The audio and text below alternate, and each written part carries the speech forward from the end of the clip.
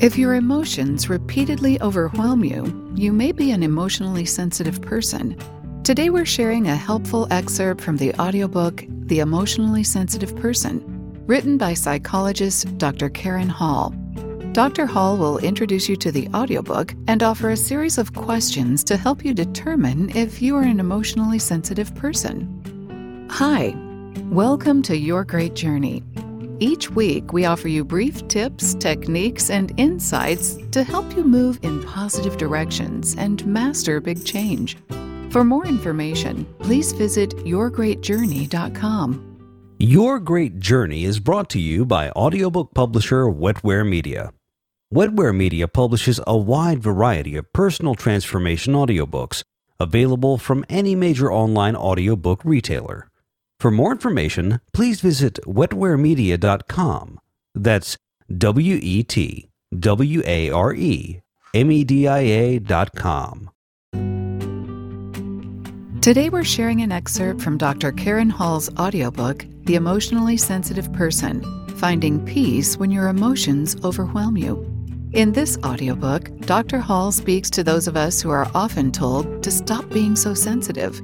If you've heard this before, you may have wished it were that easy. Well, now it is. Dr. Hall shares proven, effective cognitive behavioral and mindfulness techniques designed to help you cope with intense emotions. You'll learn powerful tools that can help you manage intense emotions before they take over your life.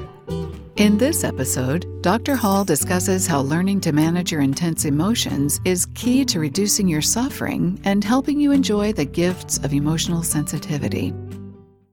Introduction. Emotionally sensitive people are those who experience intense emotions more frequently and for longer periods of time than most people do. Given that you're listening to this audiobook, chances are that you see yourself or someone you know as emotionally sensitive. Perhaps you recognize the challenges faced by Alicia, Harold, or Nicole. When Alicia found out that Roger had cheated on her repeatedly throughout their marriage, she filed for divorce. Yet she couldn't bring herself to ask him to move out of the house. In addition to fearing that he would be upset with her, she was worried about how she would feel without him around. So now, a couple of years later, they still live together, and she supports him. After all, she explains to her friends, he has no place to go and has difficulty managing his money. She hates that her fears of feeling bad keeps her from making the decision she knows makes the most sense, that is, to ask him to leave. She realizes it shows a lack of self-respect. Harold worries about unintentionally offending others and struggles with saying no. He stays on the phone for hours with upset friends and acquaintances, to the point he isn't getting daily tasks completed. He doesn't watch the news because it makes him sad. Nicole sees herself as weak, as not good enough. She's often in tears, angry or sad when no one else is. Others tell her she wears her heart on her sleeve and lets everything get to her. These comments and many more make her feel different and misunderstood. Do any of these stories sound familiar? Even if they're not right on target, listen on. There are different ways of being emotionally sensitive, and you may not have the same pattern of emotional sensitivity as Alicia, Harold, or Nicole.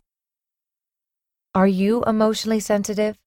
Through interviews, surveys, and years of clinical work, I found that emotionally sensitive people vary in the way they interact with others. For example, you may hide most of your anger and irritation. Or maybe you are openly irritated and angry much of the time, like a porcupine with its quills up. You may be friends with everyone you meet, or you may isolate yourself. However, most emotionally sensitive people share certain characteristics. The following questionnaire may help you determine whether you're emotionally sensitive. For each statement, write the answer in your notebook that best indicates to what extent this has been your experience. Use the following number system. 1. Strongly disagree. 2. Disagree.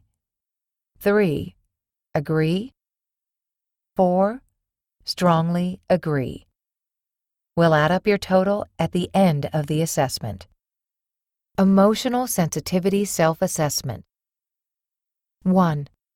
I'm often told by people who know me well that I'm too sensitive. 2. I often worry about hurting other people's feelings. 3. If I'm asked where I'd like to go to lunch, either I say, I don't know, or I choose where I think the other person wants to go, because I want to make others happy.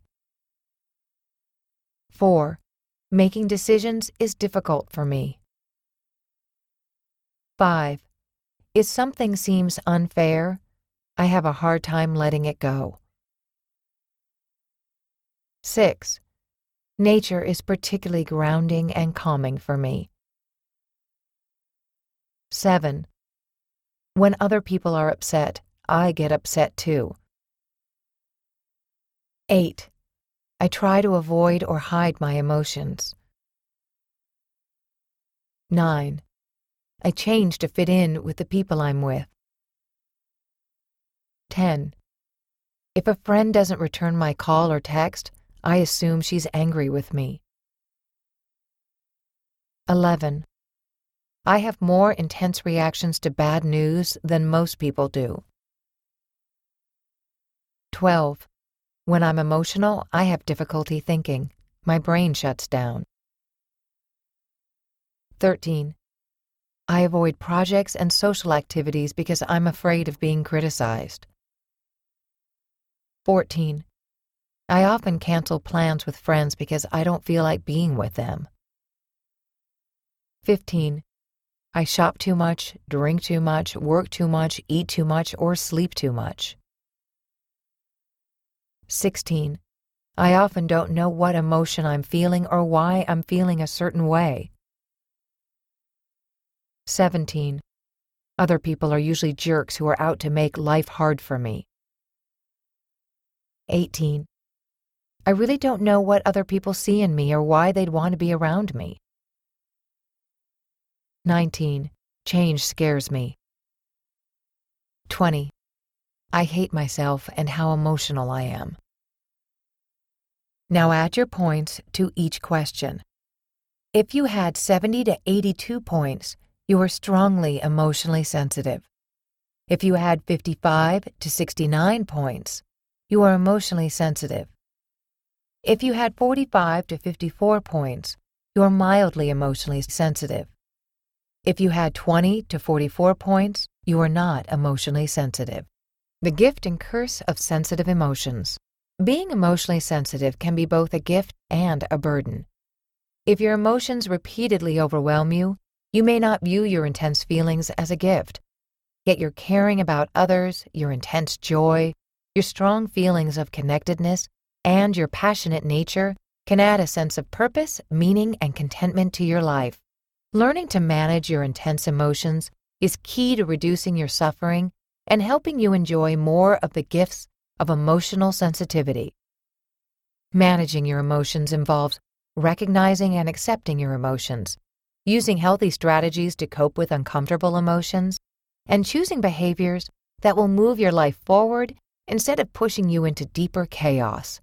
For example, repeatedly agreeing to babysit active children when you don't feel well, inviting relatives who criticize your every move to stay in your home, shopping to the point that you can't pay your bills, eating too much, and yelling at people you love are all ways you might act on emotions in ways that make your life more difficult. Managing your emotions is critical for living well, but there's no course in school, that I know of, called Managing Your Emotions 101. Plus, parents don't talk with their children about or model how to handle sad, hurt, or angry feelings. Explaining how to cope with strong emotions is difficult. If you ask people how they cope when they've been rejected for a job they wanted, or when a beloved friend isn't speaking to them, you'll get a variety of answers. Some will say they don't worry about it, or that it's no big deal. Some will say they just forget about it. But most likely you'll be told that time is a great healer. And it is. But if you're emotionally sensitive, these events aren't minor bumps in the road, and the pain you feel while waiting for the emotion to pass can seem unbearable. What to expect from this audiobook. As you listen to this audiobook, you'll learn the characteristics of emotionally sensitive people. You'll understand both general and specific ways to manage your intense feelings so that you're able to make more effective choices and improve your personal and work relationships. You'll practice strategies for decreasing the intensity of your emotions, thinking before you act, and recognizing what you're feeling.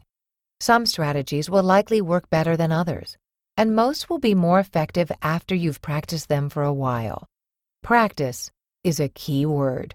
Overcoming your typical patterns of behavior won't be easy, but the human brain is more flexible than we used to believe. By learning to cope with strong emotions, you can change your mental habits so that you no longer respond automatically in ways that make the situation worse, such as overeating or isolating yourself. Listen to this audiobook slowly. Complete the exercises in each chapter.